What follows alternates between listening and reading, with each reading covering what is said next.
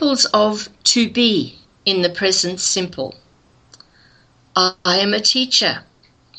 You are a student. You are students. She is a doctor. He is an engineer. It is hot here. We are Australians. They are happy. I am not a student. You aren't a teacher. You aren't teachers. She isn't a doctor. He isn't an engineer. It isn't hot here.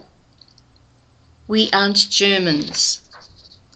They aren't happy. Am I a teacher? Yes, you are.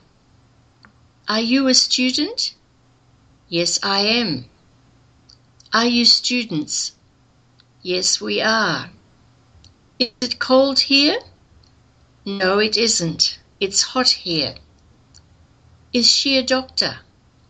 Yes, she is. Is he an engineer? Yes, he is. Are we Germans? No, you aren't. You are Australians. Are they happy? Yes, they are. Pay attention to the following points. The verb to be is a special verb. It has special forms in the present simple. It doesn't have the auxiliary verb do, does, for questions or negative forms.